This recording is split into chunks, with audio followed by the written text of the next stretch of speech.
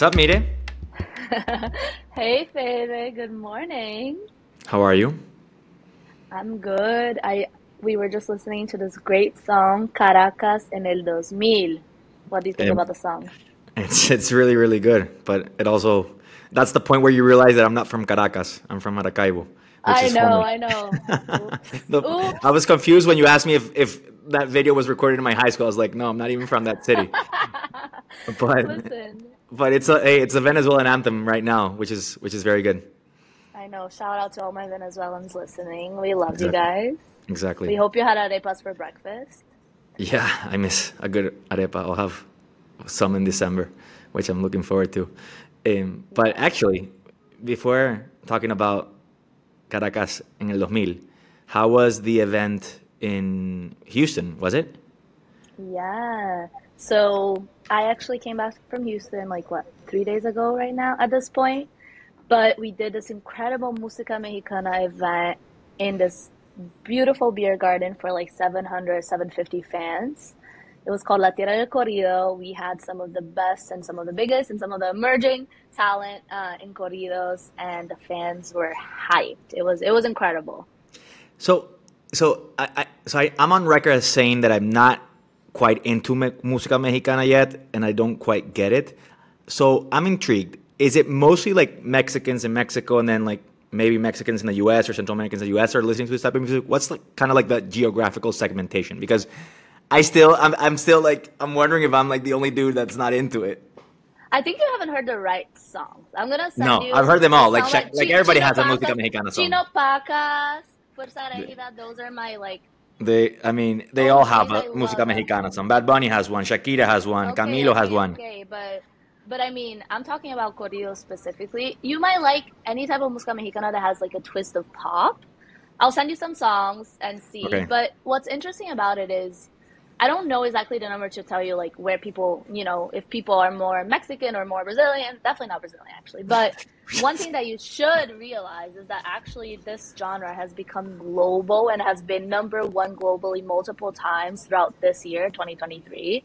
So it's a sound that's kind of I get it. transcending borders, even though it's like okay, like Mexican Americans, Mexicans, you have Colombians, you have probably Argentinians, you have people from all around the world listening. If not, it wouldn't become a That's fair. number one song so many times. Like especially Peso Pluma, Natanael Cano, those guys have been top five, top 10 constantly throughout That the makes sense. year, really taking the genre to another level. So I know you're not a huge fan yet, but I think it's gonna grow on you. Just give it another minute and give it another song to try. Take a minute to acknowledge the fact that you worked on the campaign for Bad Bunny's new album release.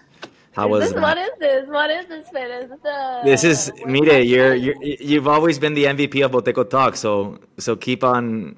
Tell us more.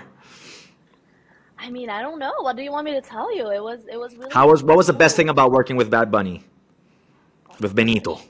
Don't put me on the spot. That man is a piece of work, I will say. He I'm didn't sure. want us to mention anything about his album or his name on the campaign, so I don't know if you guys caught on to this, but a week-ish or 10 days before the album actually came out, we put some out of homes in New York, Mexico City, LA, and a few other cities saying nobody knows what's gonna no nobody know I don't remember what it said exactly. Nobody knows when it's happening. So a message like that using the hashtag Nadie sabe.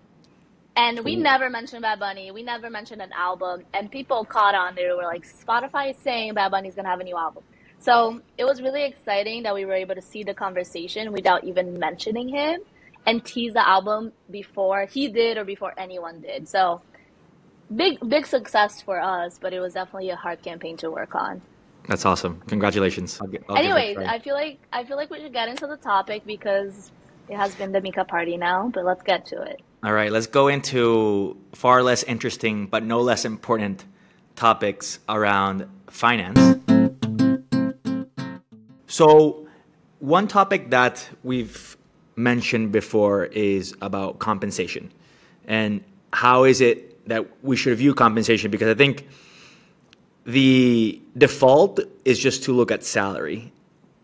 But the reality is that total compensation has both quantitative and qualitative factors that have to be considered anytime you take on a new job. And I think exploring that in more detail is super interesting. So I want to start off just Mire, like give us your 2 cents on what keeps you at Spotify. What are some of these kind of values that you appreciate and make you want to be part of the company? Great question, Fede. Um, there's a lot of reasons why I've been at Spotify for 5 years.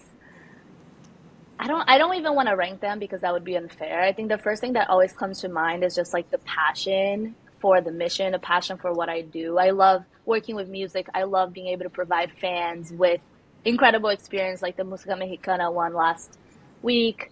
And I work with people that are passionate. So that keeps me motivated. That keeps me excited. That keeps me looking forward to what I want to do next, which is like honestly incredible. And I know I'm lucky to be able to say that.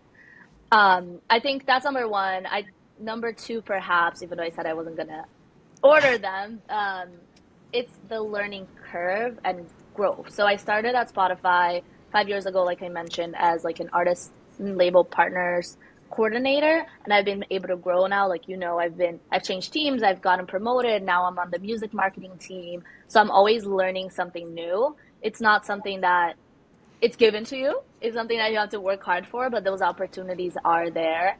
And Daniel even says like every 2 years you should either get promoted or do a new project or change Daniel being the teams. CEO, Daniel Eck, my Daniel boy. Eck, yeah, your He's a boy. beast. So that's number two. Then I think overall benefits. Right now, this week it's Wellness Week at Spotify. No one's Oh, working. how I know. nice. I know. It How must be nice, romantic.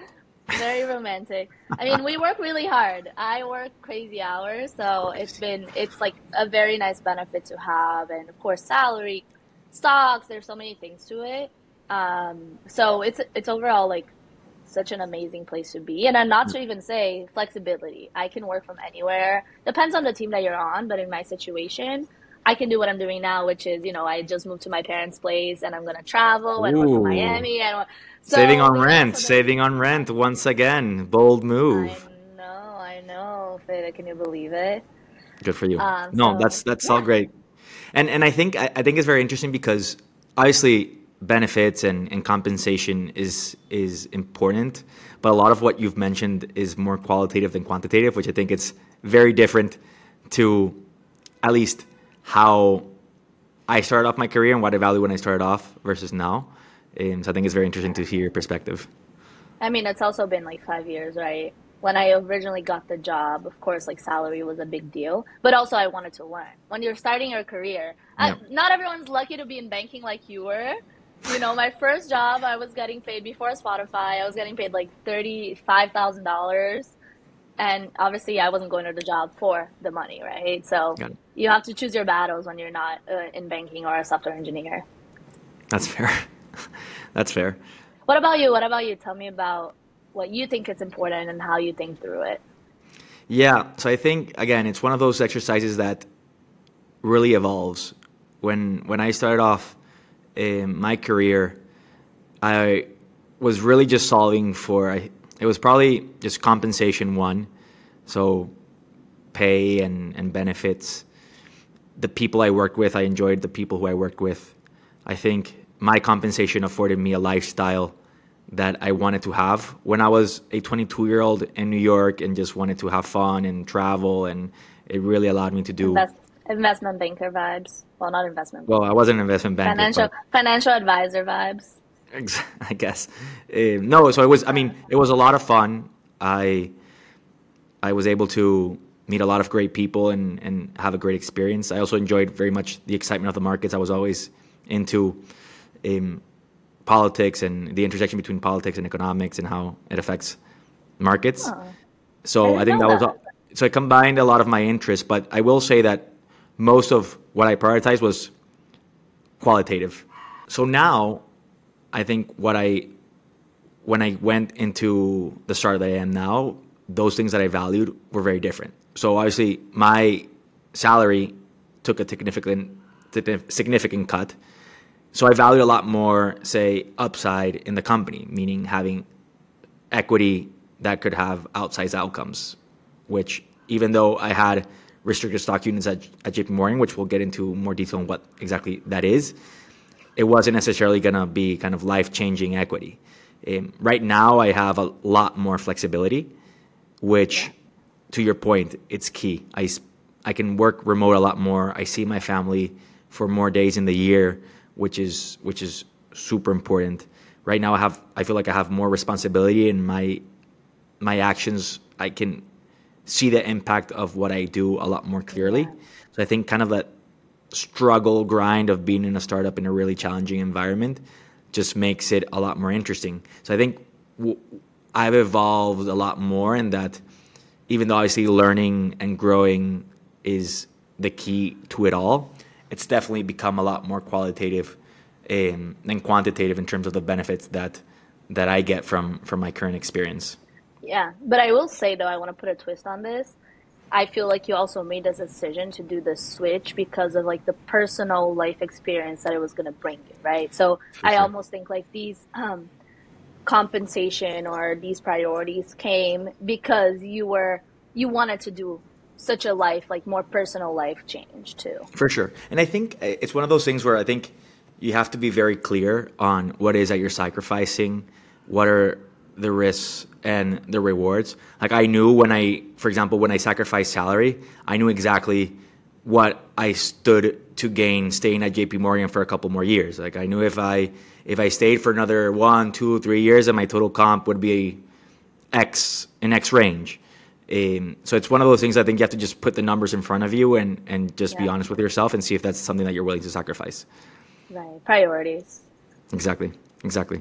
So I want to get a little bit deeper into like compensation packages Yeah. and what exactly do you mean, right? Like we're throwing this word out there, compensation packages, but we're not giving specifics. Like what do you mean when you say that, and how do you balance out all of these different benefits that you can get when you either change your job or when you're changing jobs internally or whatever it is? Yeah. So I think the best way to answer that is probably just going a little bit deeper into the quantitative value of any kind of job and how I would divide it in, call it three forms. One, you have your base salary. Two, you have performance bonuses. And then three, you have benefits, I think are the main drivers. In terms of salary, it's pretty straightforward. You get your annual salary. Depending on the state that you're in, your net salary might be more or less. Like Florida doesn't have income taxes, New York does. So there's definitely some considerations there. Number two, you have performance bonuses, which I think it's kind of probably what's most difficult to quantify because Yeah. this might be in the form, for example, of cash bonuses, restricted stock units, so equity in the company. You can have equity Mm-hmm. stock options, which are options to own stock in the company.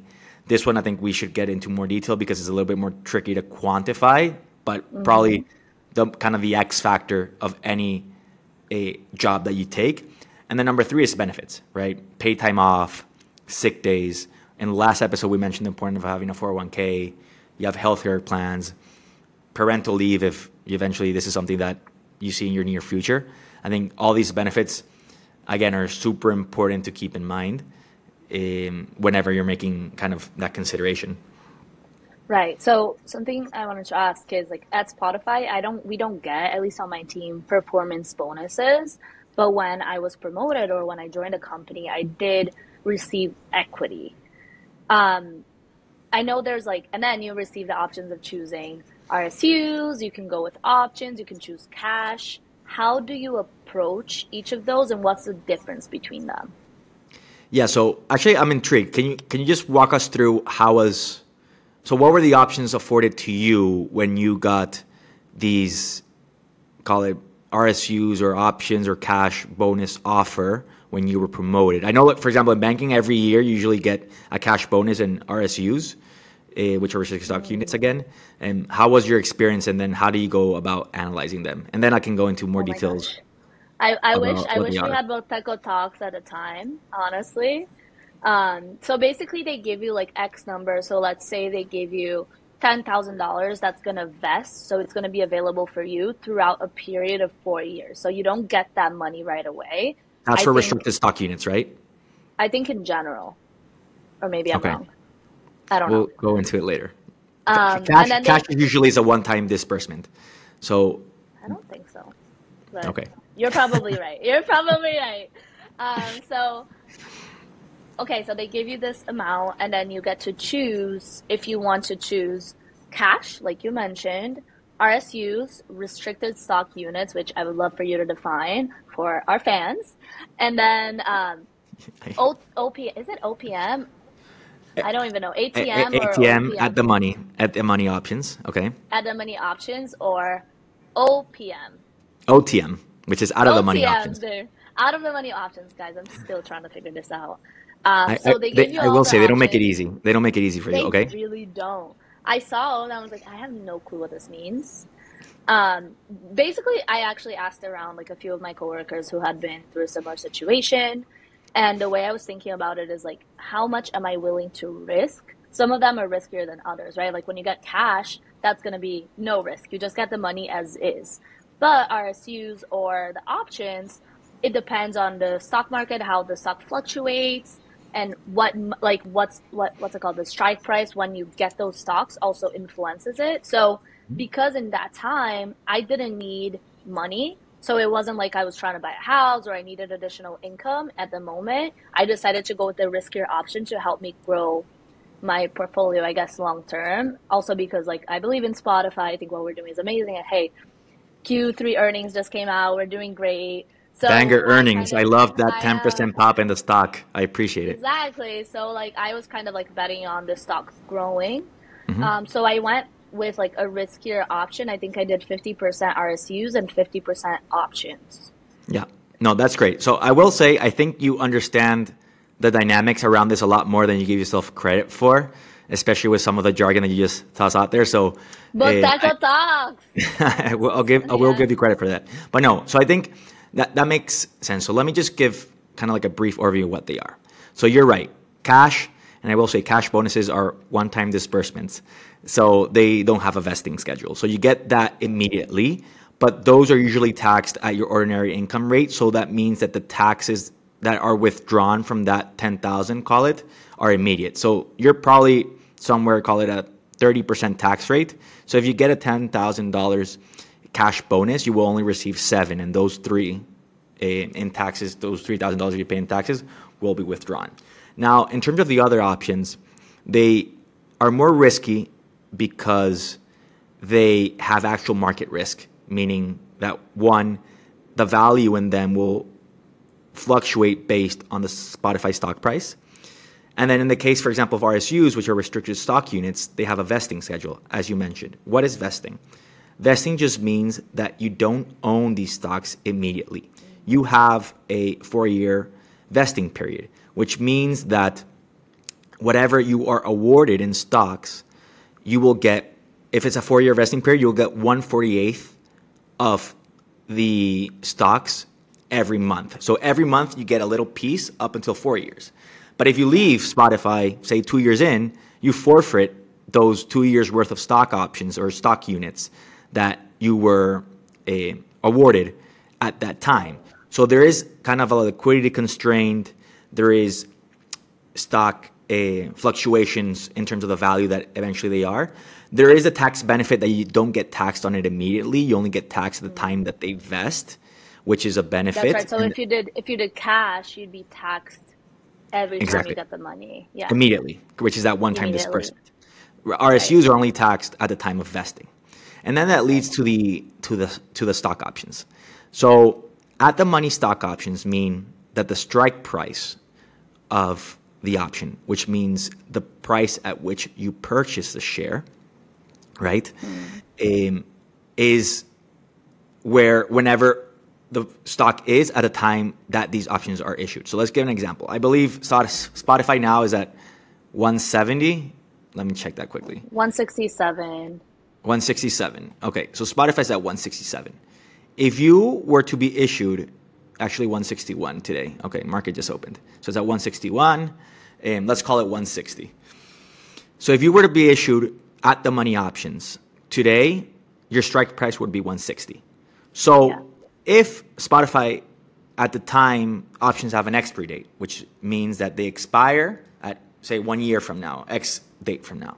So let's say 1 year from now, Spotify is worth 100. That option is worth 0 because your strike price is 160, which is when you would buy the stock. And it doesn't make sense to buy a stock at 160 that's worth 100. Now, let's think about the alternate scenario. You believe in Spotify, the market believes in Spotify, you guys perform, and then the stock is worth $200. So if you were to go out in the market and buy Spotify stock, you would pay $200 a share. In the case of your options, since they're striked at 160, you're paying 160. So essentially at that moment, you have a delta or a difference between where the stock is trading then and where your options have the strike price of $40. So that $40 is your gain. In the case of out of the money, so is that clear? I don't know. Was I able to explain myself there? It's clear. It's super clear. And I think what happened to me is when I joined, I had mostly options. Yeah. And I think they were at like 160. And by the time they expired, I had sold some, but when they expired, they were like it was 320. So I basically lost a ton of, I didn't lose money, but I didn't make any money. No, so the strike was 320. And then it was at 160. So those options were worthless. Exactly. Correct. Exactly. Correct. There you go. Correct. So that's the risk that you take. That's the risk that you take. But it's part of, it is what it is type of thing. What about the other options? So out of the money options, so the option works the same. So it's the same. By the way, I don't want to get too into the weeds, but what you own is a call option, which gives you the right to purchase a share at X strike price, right? You have the optionality. You own the option. It's called a call option? It's called a call option, yes. So call option. Okay. Call option. So you can now roll into the office and be like, oh, I exercise my call option. Yes. So when it's out of the money, it means that the strike price is higher than where the stock is trading. So let's use the same example. Right now it's trading at 160. If you got out of the money options, right, it can be X% out of the money. I think it's 150%. 150%? Okay, so that means that it's 50% higher than where it's trading today. So if it's trading at 160, 50% higher is $80 higher. So your strike price would be $240, which means that option only has value at the time of expiry if it's trading above $240. So in 1 year from now, let's say the stock option is 1 year from now, and the stock is trading as 200, that option is worth 0. 1 year from now, Spotify is trading at 300, well, then the difference between 300 and 240, which is $60, that's what it's worth. So what's the benefit of doing this one? Of doing options? Yeah. Or so the 150% higher options. So the good thing about the options or either the out of the money or the at the money options is it might be more tax efficient. So you will only actually buy the share, for example, if it's to your benefit. If not, it will expire worthless and basically to no cost to you, either by way of purchasing the share or taxes. So it's definitely a lot more risky, but you have some potential gains that outweigh them. I wonder if they give you more if you choose at the money versus. So I don't know. Like, little side note, I don't know why they call it ATM or OTM. It makes no sense. It's they should do a better job explaining it. They should be. I mean, I think once you kind of understand options, it makes a little bit more sense. But yeah, I agree. They don't make it easy for you. So hopefully, when people are analyzing what to do, now they understand a little bit better. And if there's any questions about kind of RSUs and vesting schedules, for example, in my case, I work at a private company. I have a cliff, which basically means that I only start vesting after X date. Usually it's 1 year. So I have to wait at least 1 year to vest part of my options. So there's a lot that goes into this, but the important thing, and I think the key takeaway here is you need to understand kind of the riskiness of each one. Options being the most risky, cash being the less risky, but maybe the least tax efficient when analyzing some of these options. Because in the end, owning equity in the business owning equity in any business is the key to building long-term wealth. Okay, amazing. And I have a follow-up question for that. So sure. I know we talk about diversifying portfolios in the past. You're a big fan of S&P 500. So I'm wondering if you think for someone like me, right? Like, does it make sense to keep the stocks? So let's say I have some RSUs that vested, they're sitting on my E-Trade. Should I keep them or should I sell them and invest somewhere else? So I think you're going to hate my answer because I always say it, but it's a very personal decision. And what are the variables that I think you should consider? I would say two. One, and most importantly, what percentage of your net worth are these stock options and RSUs worth? If it's the majority of your net worth, you're overly concentrated, you're not properly diversified, and you should probably sell some of this exposure to Yeah. Spotify. Number two, your liquidity needs. I think if you don't need the liquidity and you can absorb, I would say liquidity needs and risk. If you don't need the liquidity and at your age you can take on more risk, then you can probably afford to be a little bit over concentrated, more than maybe suggested, because you believe in the company. So I think in your case, I know we went through these values the other day. I think Yeah. it's not. It's not like 80% of your net worth is in Spotify stock. That would Yeah. be problematic because, like you saw last year, the stock was down, I think maybe 40, 50%, Yeah. and you want to make sure that your net worth doesn't go down by that same amount. Okay. That makes sense. And actually, I think it's super interesting. I do want to touch upon this point briefly because it's super important. You made a lateral move, which required you to do research in terms of like salary ranges, compensation. How was it for you to get all that information and navigating kind of the internal job process? Yeah. Great question. I think for me specifically, I always talk about salary transparency. And I know, like, I feel even like, already like a hypocrite talking about that here. But the thing that I've always like championed with a lot of my coworkers is being able to talk about salary between each other so that we can better understand, okay, like, am I being paid fairly? Am I, like, am I still getting paid similar to other people that are doing the same job or have the same experience as me? So when I actually made the move and the change, I chatted with a lot of my coworkers and a lot of people that were doing similar jobs in other departments as well to be able to kind of like gather that information.